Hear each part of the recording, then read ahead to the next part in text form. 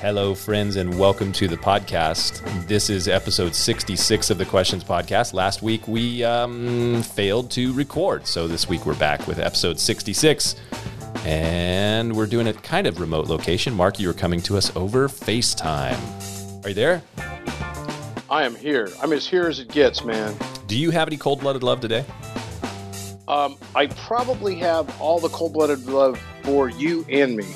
Well, that's good. You know? I'm going to try and bring some spiritual minty freshness to the discussion. Save me, Miles. Save me with some minty freshness. I wish I could. I wish I had something to add to this on the spiritual minty freshness indicator. I think maybe last week I may have subconsciously not wanted to do the podcast because I didn't know if I had any spiritual minty freshness. I've been trying to stockpile. It has nothing to do with what's been in the news currently, does it? Well, in the news, once upon a time, for like weeks on end, there was nothing in the news but coronavirus, and then we added to the news race relations and all that jazz. So now it's just stereo. We have one side coronavirus and one side race relations in America. Yeah.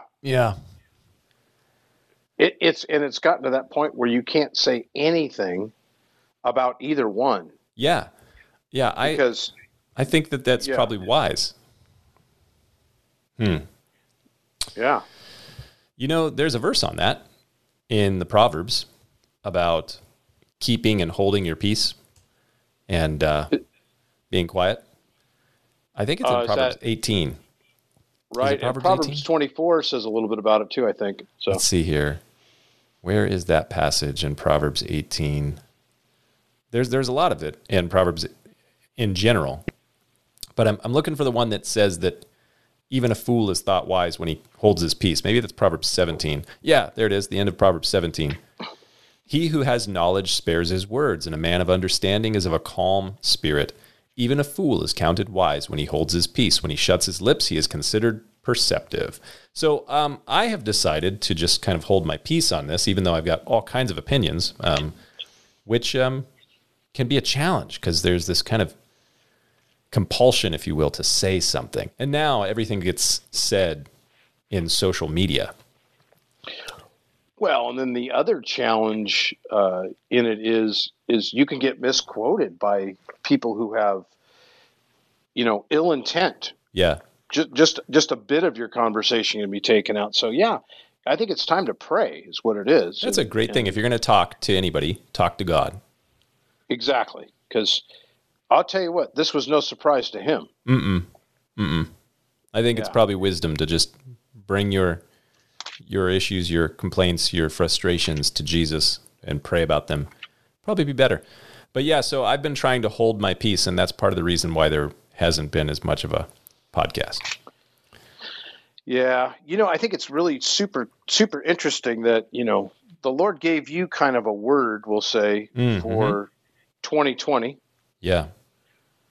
And pretty prophetic for a guy who doesn't, I'll never hear the prophet Miles. Yeah, and I don't generally say, thus saith the Lord, or the Lord told me. But I did have a very strong sense at the end of 2019 that 2020 would be a year of chaos. Right. It has not let me down. Exactly. And then my word for the year was eternity. Set your mind on things above. Exactly. And so that was burned into my heart, pretty early on. And I was actually thinking about eternity even before you called me to preach on it, which was interesting. But God had been burning a hole in my heart on that one. So anyway, yeah. So I read, I sent it to you the other day, Proverbs 24. Yes. And what was it in Proverbs 24 that caught your attention? Well, it was the whole thing, how it addressed so many things, but wisdom, just how sweet wisdom is, and just the fact that in the end, I think one of the things that people get keyed up about is, there's a lot of injustice out there. And I do believe as Christians we need to fight injustice. But we need to know the facts. But obviously we want to be just people because we want to be like God. We want to love justice also, but godly justice.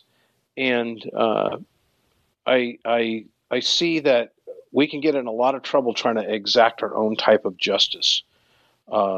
Wisdom is something we need to seek in that. And so, yeah. Anyway, that's a old Solomon. He had something to say about all this. Yeah, I think sometimes Solomon learned wisdom the hard way, like a lot of people, but he had some good things that he had to share. Like Proverbs 17:1, better is a dry morsel with quietness than a house full of feasting with strife.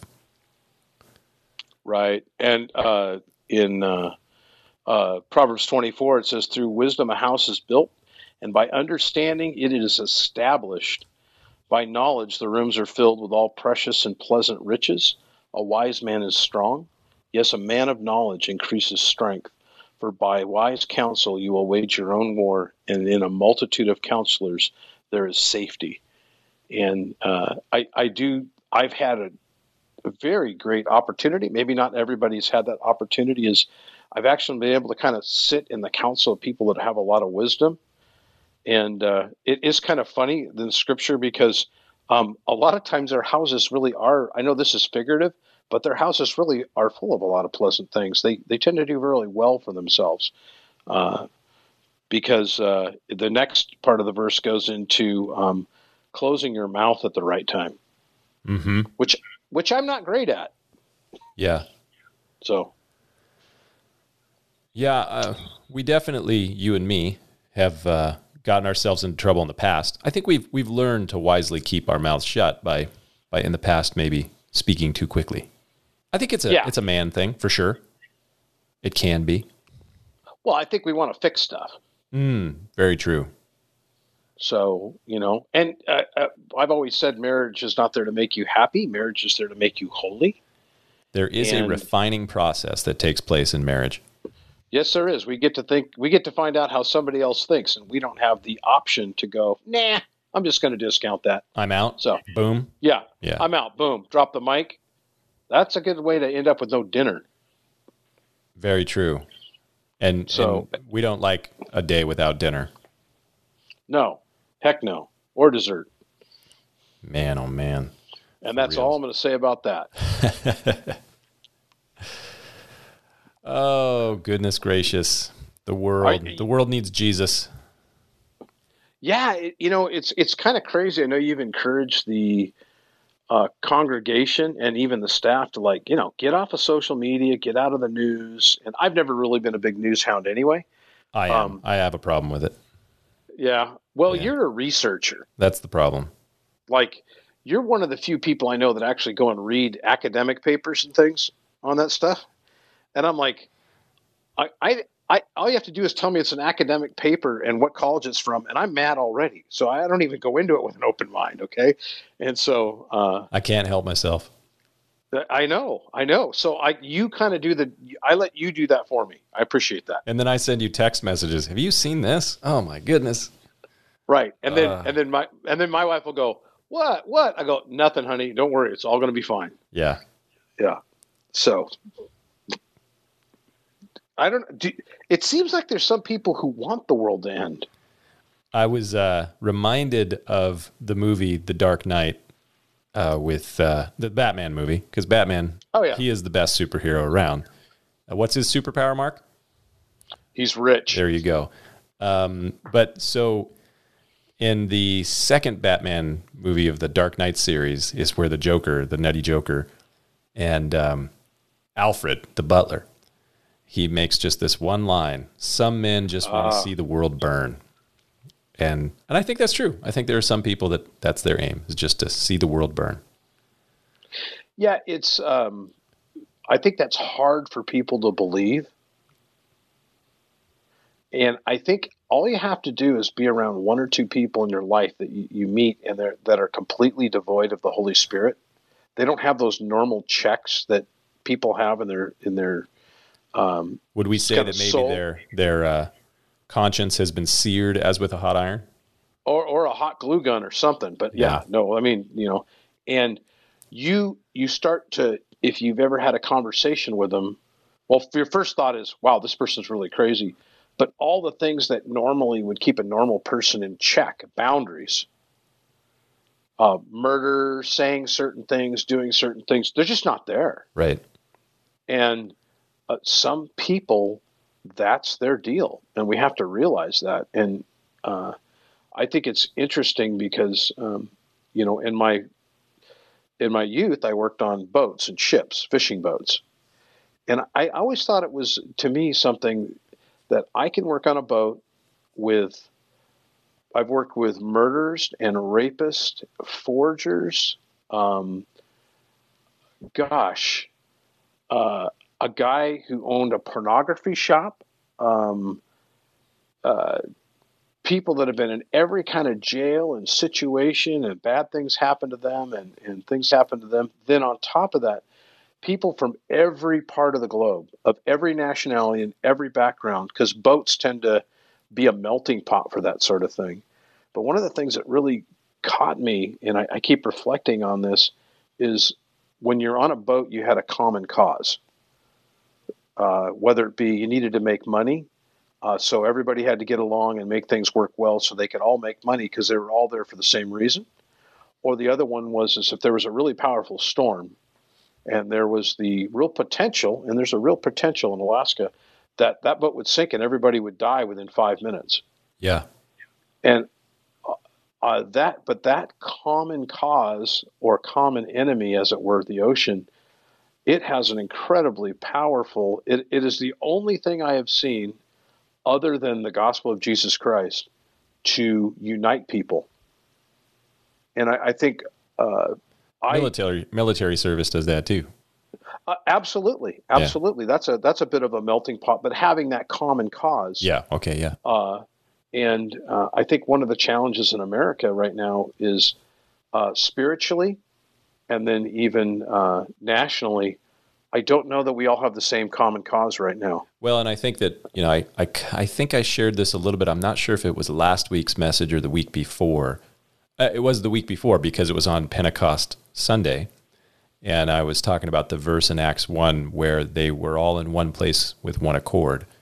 And how in this season that we have been in, the church is not in one place because we're not gathered together on Sunday mornings. But even worse than that, there's a lot of division in the body of Christ. Prior to all the things that have happened most recently with the death of George Floyd and Ahmaud Arbery and Breonna Taylor, all that sort of stuff. Prior to that, there was the coronavirus thing, and you had people within the church saying, we need to get back together immediately. And you had other people saying, no, we can't get back together. We need to follow governmental guidelines and Romans 13.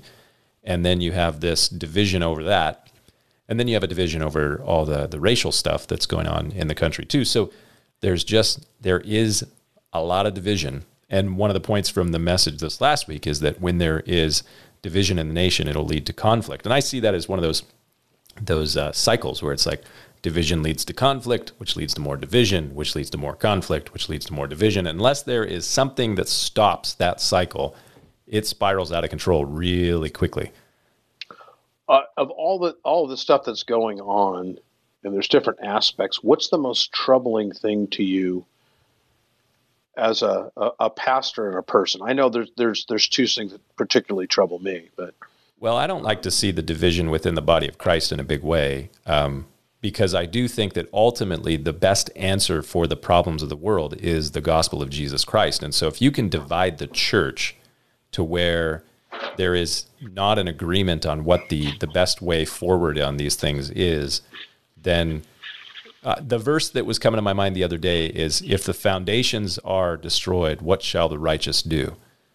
And so you have this problem when there's division within the body of Christ and when there's division within families, which I'm seeing a lot. I've talked with a lot of people in our church where there's pretty extreme division within their families over issues that are going on right now. So I think those two major divisions, it kind of goes up from there, and the whole of the culture can destabilize. And here's the concern that I've had in this. You and I have talked a little bit about this, and I've had some conversations with some family members about this too. When I was mentioning to you at the beginning of the year or the end of last year that I thought this would be a year of chaos, one of the concerns is I don't think we realize how quickly things can destabilize. And all you have to do is go back and read a little bit of history. Go read the history of, just 100 years ago, during the time leading up to the First World War. And you realize, man, the world that can seem so strong and everything's moving in the right direction can destabilize very quickly when division leads to conflict and conflict leads to more division and spirals out of control. So what is the thing that is able to come in and stop that? Ultimately, as a believer in the Bible and as a follower of Jesus and as a pastor, I think the gospel is the most effective answer to that. But there's a lot of noise in the system right now. Okay, so you're thinking the division in the church is probably the most troubling. Division within the church and within the families, yeah. Yeah, I would agree with you. That's a big problem.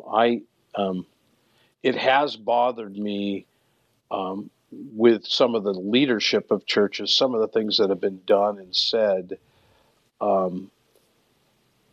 that they seem more focused on likes and popularity and shares than they really are on biblical standards and principles in trying to fix the problem. And it's a challenge. I want to call the guy out, and, call him up and call him out, right? And that I don't know that would lead to any unity. So, but I think having been the guy who has tried to do that, it just doesn't. No, it doesn't work. Yeah. Talk about, they say don't grab a dog by the ears, right? Yeah. Somebody said something about a house divided itself you cannot stand. Yeah, there was something about that. Yeah. And then also another passage about don't cast your pearls before swine, something like that. Yeah. Mm-hmm. So, but I think one of the overarching thing that really bothers me about everything that we're seeing out there in this time is I tend to want to give counsel and make things better and right again. Like if I can take a couple in my office and get them to a place of agreement where they can start to work that out, or two men that are enemies and be a peacemaker in that. Because there's a part of me that wants to be a peacemaker because I know that that's an attribute of God. And I think that's really close to God's heart, particularly those in the church. And so I want to be a peacemaker.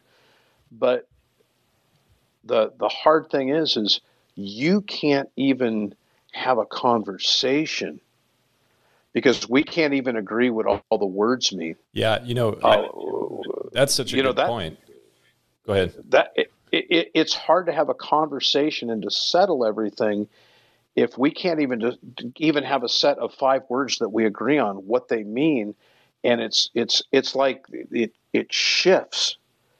And then the other thing that's really hard is there's something that's spiritual to it because it can be so mean spirited, and it's like I want this thing to mean this, and this person over on this side says, well, I want this thing to mean this, and so there's no standard or rules that anybody's paying attention to. We know that there's a biblical standard, but it is really hard to negotiate a contract, bring peace to a meeting, come to a business agreement, all those things, if you can't agree on just basic principles.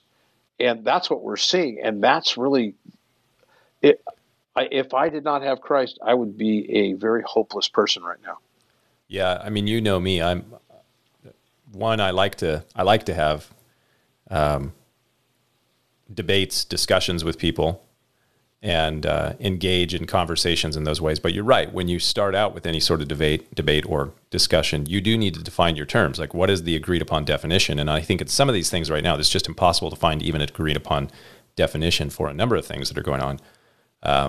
And then the other thing is, like, I have a tendency to try and, for good and for bad, to very much give people the benefit of the doubt and, assume the best and assume the best intentions on people's part. And I think when you see division between people who had been close or friends, a lot of times they're not giving each other that benefit of the doubt or assuming the best on the front end. And it's not helpful. Well, how many times over the course, just as pastors, have we gotten letters or phone calls or gossip about something we've done or said that was either taken out of context or this person had it preloaded in their mind what they thought we were talking about, and they were ready to go to the mat on this. I mean, just and they were completely wrong. And so, yeah, it's really important to give a person the benefit of the doubt, or hear it from their own mouth, so to speak, first, whatever it is. And because I can funnel throw the cast shadow over something and make something look like bad intentions, anything, under the right circumstances, and make that work. For myself, nobody else around me would. Maybe they might not put it together, but for myself, and how many people have you seen over the years that are absolutely convinced they're right? And it's like nobody, when they know the whole story, could, agree with that. So it's spiritual. Yeah, I think that's absolutely true. There's definitely a spiritual oppression in the moment of things that are going on. And you add to it, I'm absolutely convinced that when you kind of confine everybody to quarters, shall we say, for an extended period of time, 80 some days at this point, and not expect or anticipate that things kind of blow up on the other side, well, you're just kind of foolish if you don't think that that's going to lead to some trouble. So it's definitely kind of like gasoline on a fire. Yeah, I mean, I think of it in my head as like, if you took a Coke and you shook it for 60 days, when somebody opens that up, they're going to get a surprise. And that's definitely, it seems like, if I was a conspiracy theorist, I would say this was tailor-made for the situation. Yeah. And so, yeah, it's I mean, as of this moment, as we're recording this on Friday, June 12th, it is 85 days from the original lockdown in California on March 19th. Yeah. That's a long time. Wow.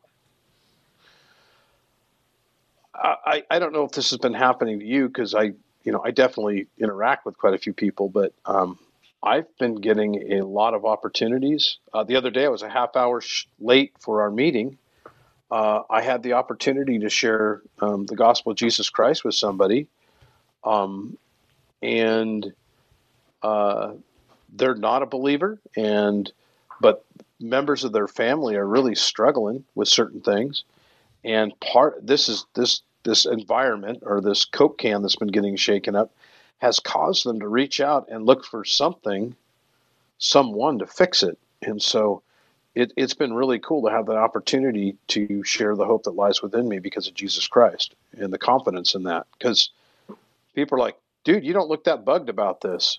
And it's like, well, I'm concerned, but I'm not afraid. Well, and I mean, I think that, one of the key values for us and our ministry has been, we want everything that we do to be done with joy, because we have an optimistic vision of the future. So ultimately, the things that we go through right now, we recognize as temporary. This goes back to your whole word on eternity, that the sufferings of this present world are not worthy to be compared with the glory that shall be revealed in us. And we're in the midst of momentary light affliction, and we'll have an eternal weight of glory. So I mean, it is disconcerting and frustrating to see the things that are happening within the body of Christ, within families, within the nation, and in the world. But ultimately, it should push us. I would hope it would push us as pastors, as Christians, to be more ambitious in sharing the good news of the gospel, which brings joy and peace and hope.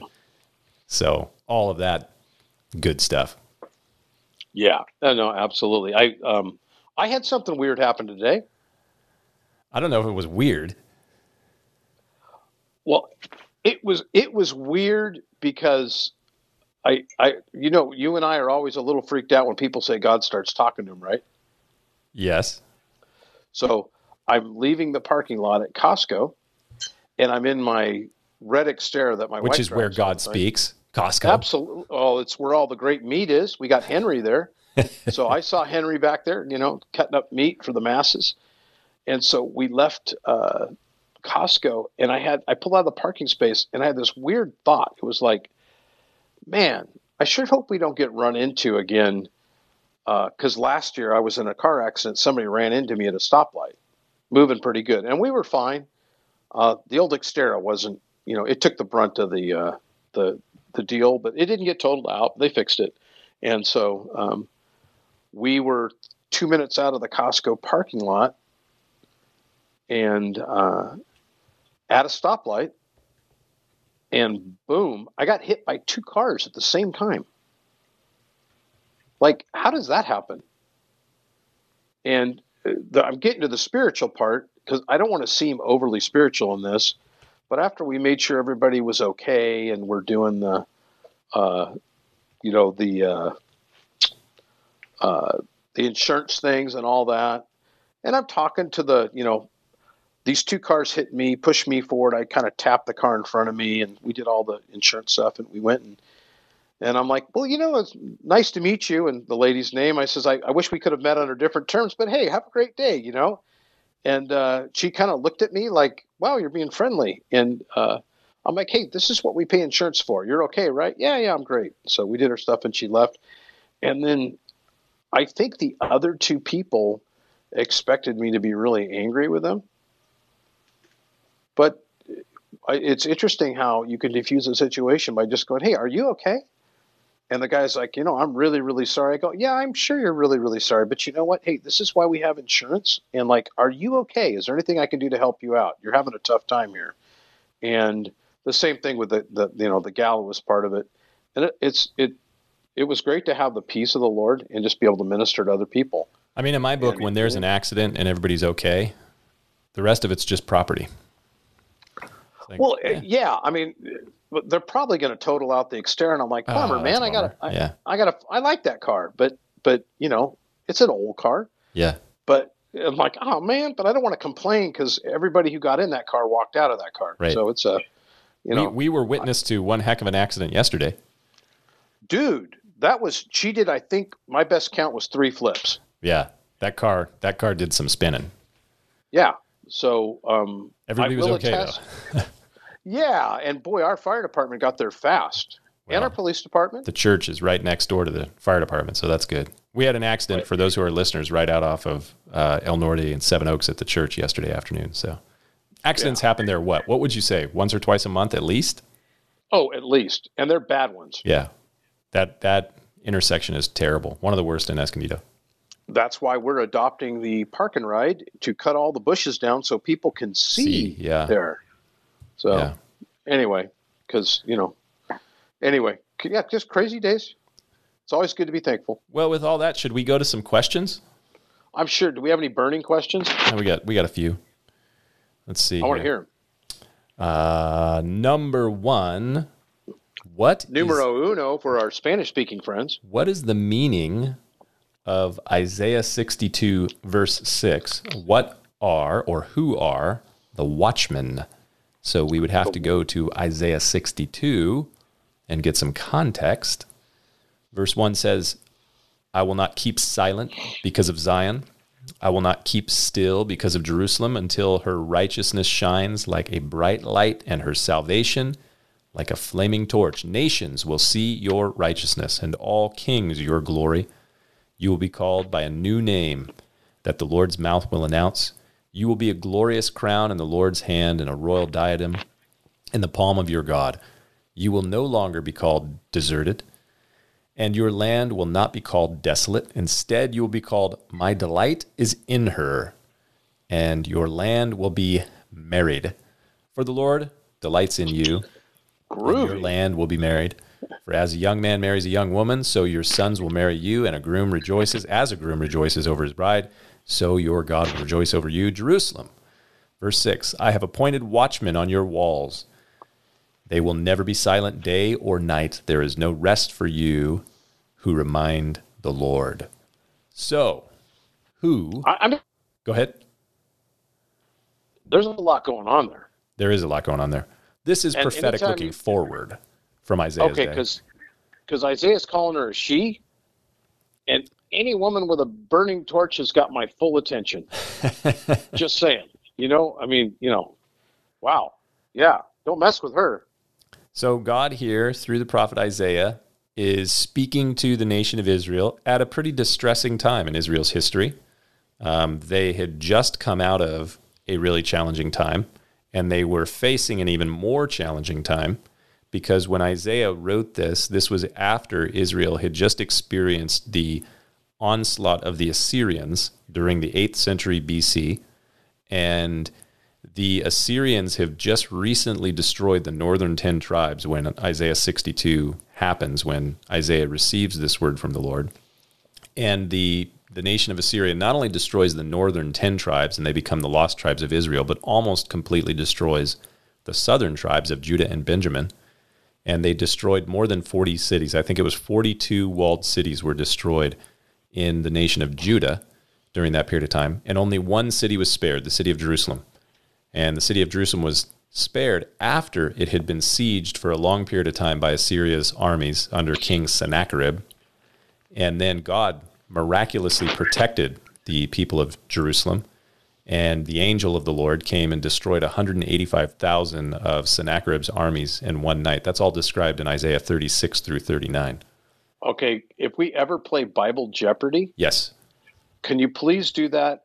Ask the question, how many cities were destroyed, so that I can say 42. the answer is 42. 42. I'm living to say that. I'm doing this from memory. I'm like 95% sure it was 42 cities in Judah were destroyed.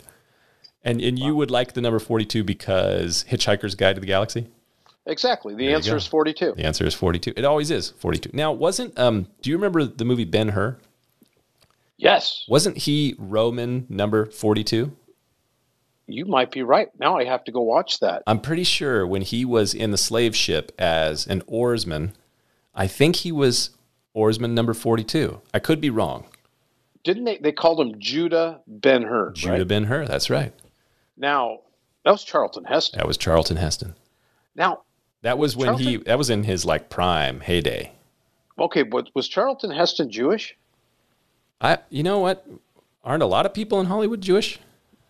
Well, they are, but I'm just saying that, I'm just throwing this out because, he played a great Ben-Hur. Yeah. And then, he didn't do so bad at Moses either. Okay, he was an Episcopalian. Charlton Heston. Oh, well, he played it like a Jew. He may have been an Episcopalian, but he played it like a Jew. He was good. Ben-Hur's a great movie, but back to the point. Can we have a chariot race at Cross Connection sometime? We're going to need a lot more room than we have at Seven Oaks Road. Yeah. That would be fun. So there were 42 cities destroyed. Jerusalem was spared. 185,000 killed in one night by the angel of the Lord. And then Sennacherib split. He left. And Hezekiah, who was the king during that time, things got a little bit better. But a prophecy comes in Isaiah 39 that even though they were spared from the Assyrians, in about a generation and a half, about 150 years later, they would be destroyed by the Babylonians. So they just went through a really rough time with the Assyrians, and what they have to look forward to is more rough times ahead, which if you lived in Jerusalem at that time, that would be kind of a bummer thing to hear and not so good. But Isaiah 62 is a prophecy of a coming day when things will be better. So there's a future outlook that is good because the Messiah is going to come and God's going to bring a restoration to Zion, to the land of Israel, to Jerusalem. And then he gives this exhortation in verse 6 and 7. Jerusalem, I have appointed watchmen on your walls. They will never be silent day or night. There is no rest for you who remind the Lord. Do not give him rest until he establishes and makes Jerusalem the praise of the earth. So the common view on this passage here is that the watchmen are those who are praying. Kind of like Psalm 122? Is Psalm 122 the passage that says pray for the peace of Jerusalem? Yep. So that there is going to be a perpetual prayer being lifted up to the Lord for his restoration. Now, we would say the ultimate restoration that's going to come to Jerusalem is the new Jerusalem that will come at the end of the book of Revelation. So we are still praying for the Lord to come and fulfill this prayer. We do not give the Lord rest. We pray persistently until he comes and restores. And the Prince of Peace comes and brings peace to Jerusalem and to all the earth, which at this moment, looking at all the conflict happening in the world, I would say, come, Lord Jesus, come. Even so, come. Yeah, Isaiah is kind of like Annie on Broadway. Yeah? Of the prophets. Yeah, the sun will come out tomorrow. Somewhat. He had some pretty sad things, outlooks. Isaiah 24 is kind of a sad one. Yeah, I feel bad for all the prophets. They had a rough job. There's a lot of jobs in the ministry I don't want, and prophet is not one of them. Yeah, they killed the prophets. They killed the prophets. Nobody listens to them. They're cranky. Rough time. And then they were told to do wacky things, like, man. Yeah. what's his Who's name? the guy who baked the Ezekiel. stuff out of poop? Oh, yeah, it was Ezekiel. No Yeah, matter how you bake it, it's a crappy a situation. poopacue. Yeah, no, it's no good. Yeah, that's How about, in Ezekiel. yeah, exactly. So, I mean, were they out of wood? I mean, what was the deal? Yeah, they were in Babylon. All right. All Well, right, I think that answers that question. The answer is a lot of questions. Okay. Number Next question. 2, what does it mean to be filled with the Holy Spirit? Are we supposed to ask for a new filling periodically? Mark, what say you? I say you definitely, I say when somebody says you're full of it, I say the Holy Spirit, yes, I am. Thank you.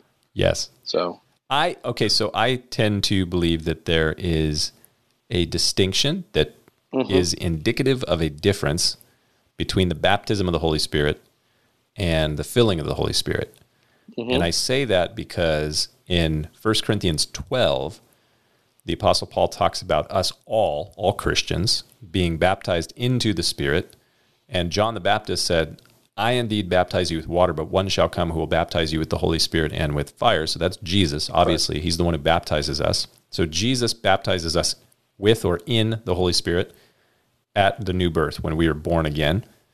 And the Holy Spirit brings regeneration. He makes us new. He makes our dead heart come back to life, revives our spirit, that whole deal. But I do think we need to be perpetually filled with the Holy Spirit. And I say this based on Paul's words in Ephesians 5, where he says, be filled with the Holy Spirit. And the word be filled with the Holy Spirit there, it's like a perpetual, a continual, because it's more like be being filled. And I think it was D.L. Moody, who made the comment when asked about, why are you always talking about being filled with the Holy Spirit? Don't you already have it? Yeah, I leak. I think it was D.L. Moody who made that comment that, I leak, and yeah, I could see that sometimes we need a little bit more filling of the Holy Spirit as we encounter the things that are going on in this world. I don't know about you, Mark, but I know when I am tired and hungry and stressed and sick, my flesh is a little bit more on the surface, and so I need a little bit more of the Holy Spirit, His power. Yes, hangry. The spirit is willing, but the flesh is weak. Yes. So I think it's because there has been division in the church over this at times, right. Particularly in churches that tend to talk a lot more, place a ton of importance on the gifts, and maybe some overemphasis on the gifts. We come to a saving knowledge of Jesus Christ. The Spirit leads us there, the Holy Spirit. I think you would agree with that. It is by the Spirit we're saved. We're brought to that point. The kind of the refilling or maintenance mode that I look at it from like even a car thing is, and I think it was D.L. Moody talked about, because I leak. It's almost like it's a maintenance thing, so to speak, that from time to time we need to get back to that place when it was just us and God. So that time of I'll just say for me, that's getting to a quiet place, praying, centering, spending some time looking and going, yes, my car's got a huge dent in it, but guess what? Everybody's okay. A time of thankfulness, a time of reflection, a time of kind of recalibration and asking God to fill you with His Spirit and, move you along in your mission, so to speak, is how I would describe it. Yeah. So Lord, fill us again, fresh and anew to overflowing. Yeah. So I think we nailed that one. I'm just going to say in all humbleness. Yeah, absolutely. We're pretty good at this whole question thing. We're getting better all the time, too. Yeah, okay. Number 3, what does it mean to pray in the Spirit? Another Spirit question. I think that the connection to this idea of prayer in the Spirit, I think it probably comes from Paul's words in 1 Corinthians 14. So I'll read this, Mark, and then maybe you give some thoughts and I'll give some thoughts. 1 Corinthians 14:13 says, therefore, let him who speaks in a tongue pray that he may interpret. For if I pray in a tongue, my spirit prays, but my understanding is unfruitful. What is the conclusion then? I will pray with the Spirit, and I will also pray with understanding. I will sing with the Spirit, and I will also sing with understanding. Otherwise, if you bless with the Spirit, how will he who occupies the place of the uninformed say amen at your giving of thanks? Since he does not understand what you say, for indeed you give thanks well, but the other is not edified. So I think that might be the connection where this idea of praying in the Spirit comes from. I can't think of another passage of Scripture where the idea of praying in or with the Spirit comes. So generally speaking, I think it comes from here. Yeah, I know that I've heard various pastors use that phrase, and prayer people use that phrase from time to time. Yeah, so I mean, most of the time when I've heard people talk about praying in the Spirit, they seem to be speaking about praying in tongues. Has that been your experience too? That is correct. Yeah. So generally speaking, to say, what does it mean to pray in the Spirit? I think most of the time I would hear this coming from someone who has a more charismatic or Pentecostal background. And when I say more charismatic, I don't necessarily mean like a hyper-charismatic Pentecostal. I would say like even within Calvary Chapel, that we would generally say that a person who is praying in the Spirit is likely praying in tongues. So that's what I would assume is meant by prayer in the Spirit. At least that's the way I've normally heard it. Right, and I've heard various things attributed to it, that when we're praying in the Spirit, we're declaring victory. It's something that God understands, and it's showing reverence and celebration and all that. I don't know what your thoughts are on that. Yeah, I believe it's in Romans 8 where Paul talks about the Spirit helping us in our weakness in prayers, that he enables us to pray according to the Spirit's will. And Paul talks about with groanings, which sometimes people think of as being connected with speaking in tongues. So when we're talking about speaking in tongues, since we haven't done a lot of talk about speaking in tongues on the Questions podcast or in a lot of our teachings of recent, there is a spiritual gift that is mentioned in 1 Corinthians 12 called the gift of tongues. And those that come from a more Pentecostal or charismatic background, you've heard about this, and maybe you have been encouraged to speak with tongues and prayed to receive the gift of tongues. And generally speaking, the idea of the gift of tongues is seen among more charismatic Christians as a language that might sound like babbling to us or sound like a foreign language to us. So it's a language that we do not know with our own minds, but the Spirit of God is enabling us to speak in a language that we don't know, a spirit of, a tongue of God, of men or of angels, as 1 Corinthians 13 talks about. And but the Spirit knows what it is that we are praying.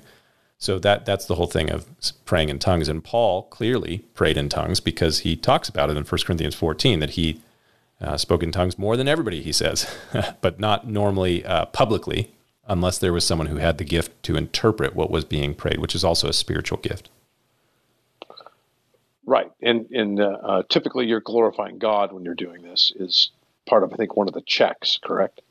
Yeah, that's generally what you would hear because of what we see in Acts chapter 2, where all the people were filled with the Spirit and they spoke with other tongues, and the people who heard them said, we hear them speaking the praises of God in our own languages. So that's why. Right. And it's a part of, that can be quite a cause of division in the church today. Big because time. It is something that's manifests itself.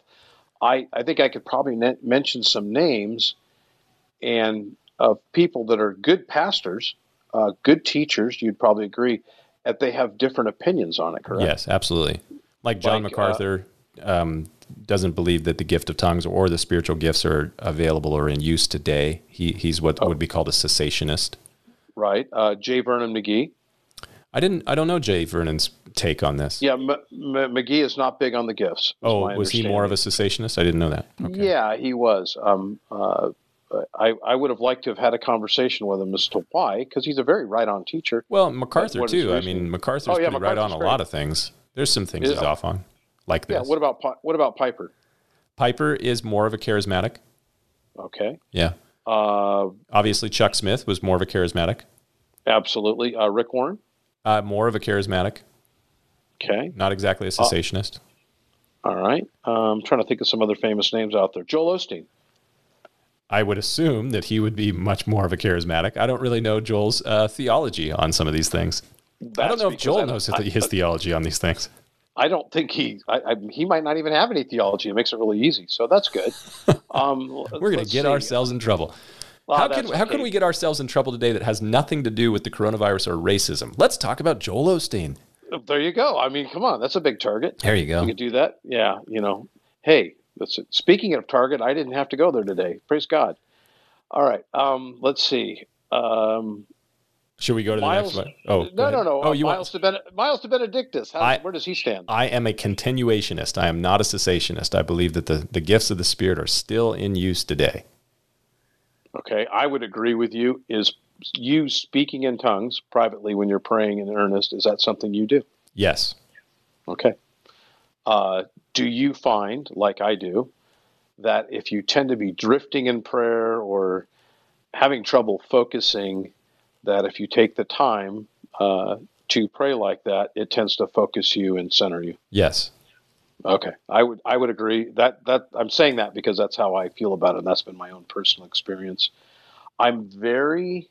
Maybe I'm a big fat chicken, but I'm very cautious about speaking in tongues in front of other people. So for myself, I would say I've only been in maybe 2, 3 at most very small believers meetings with other groups of pastors generally where I've seen that done well. I've seen it done really not well, but yeah. And I would agree with that. And I've actually seen it firsthand, not done well.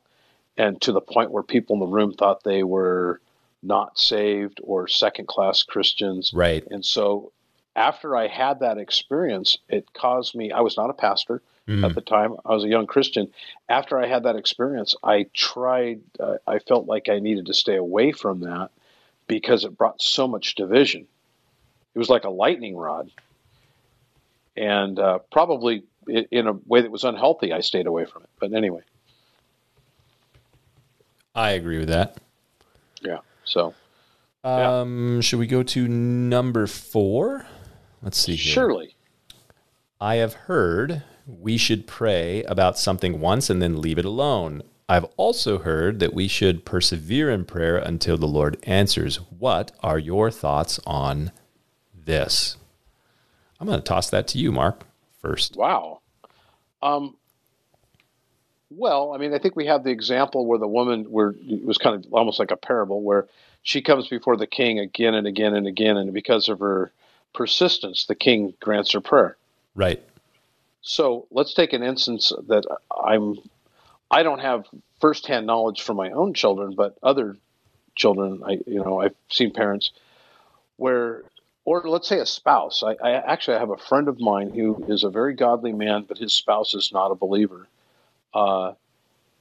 He continues to pray every day that his wife would come to a saving knowledge of Jesus Christ. Yeah.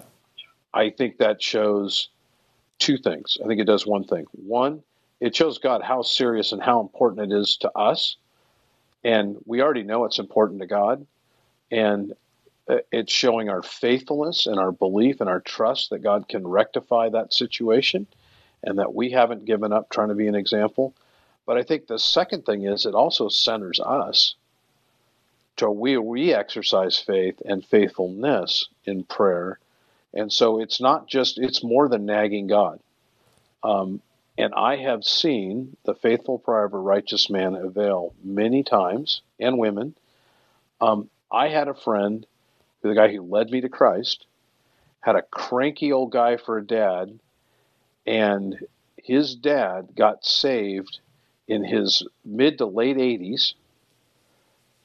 And he was an old construction contractor guy that ran big jobs. And he wasn't on his deathbed or anything. He was still functioning and running around and wanting to work. But he was, through example with Christians, good example, he gave his life fully and completely. But a big part of that was every time I remember praying with this guy, he always prayed for his dad. And I mean, I knew his dad. Yeah. And I'm thinking, snowball, chance. Have you been to hell lately? It ain't going to happen, right? I wanted it to happen. But this guy would just seem so far gone. And you've read the statistics on age, after you've hit a certain age, that the statistics of people coming to Christ tend to go down. Yeah. And so, I mean, this guy is a lotto ticket 1,000,000 to 1. And I was so thankful that he came to Christ. And it's interesting you bring that up. just as kind of a sideline to this specific question, I think that sometimes that statistic has kept some Christians back from being a little bit more persistent in sharing the gospel with their older family members. And I say this having seen in the last 3 years or so a transformation in some very close family members of mine that I would not have anticipated. And Well, the vase. what's that? The vase thing we do. Yeah, Where we put absolutely. all the names in the vase. I think that's awesome. Yeah, and seeing direct answer to those prayers for some close family members of mine that you just look at it and you go, there were times where I thought to myself, yeah, they'll never come to the Lord. And then seeing them when we once upon a time in years gone by used to actually go to church and sit in the building where I would actually see them, there sitting at church, and you just go, man, that is a direct answer to prayer. So I think you're right. I think that persistent prayer is very important. And whoever asked this question, I think that they might find this weekend's message to be important on this topic, because we actually are going to talk exactly about this specific thing about persistence in prayer. But the title of the question is going to be When God Says No. Ooh. So, so that's a challenging thing, because I do think, and one of the points from this upcoming weekend's message, this is kind of like a little spoiler alert. One of the points is going to be on this very specific thing about persistence in prayer. So tune in Sunday morning at 9:00, because we're going to be talking about this for sure. Cool. And I think I even mentioned the passage that you bring up, Mark, about being persistent in prayer. Oh, there you go. And, I was just talking with Pastor Jason yesterday about a similar topic to this. Remember the story about the Syrophoenician woman where Jesus goes with the disciples way up into the north near Tyre and Sidon, and there's a woman who comes to him and begs for him to heal her daughter, and he doesn't even pay any attention to her. And then his disciples even say, Lord, tell her to go away. She's kind of embarrassing us. And, he finally does talk with her and tells her, I have not come except for the lost sheep of the house of Israel. And she says, yeah, but even the dogs eat the scraps from the children's table. Right. And then as she persists and she shows her great faith in her persistent prayer, he answers her prayer. Are you going to explain that a little bit on Sunday? No, I didn't even bring it up. I think Pastor Jason might be talking about it in his message next weekend. Oh, cool. Fantastic.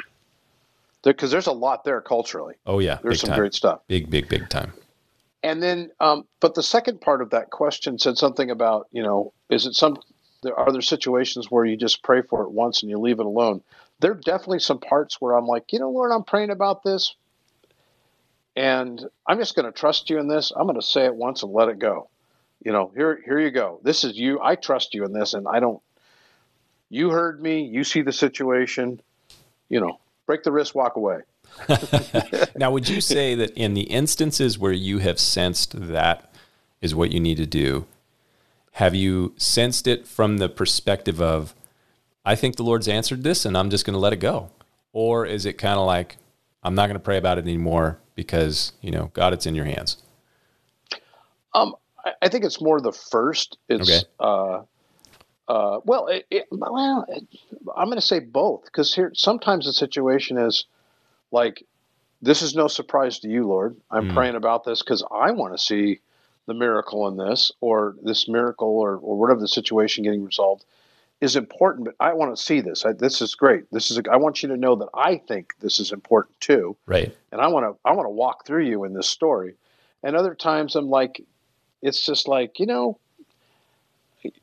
you got this, and I'm just going to trust you. I don't need to tell you what to do. You know what my heart is now. But I think it's just, God, I'm just affirming and saying, hey, God, this is my heart in this.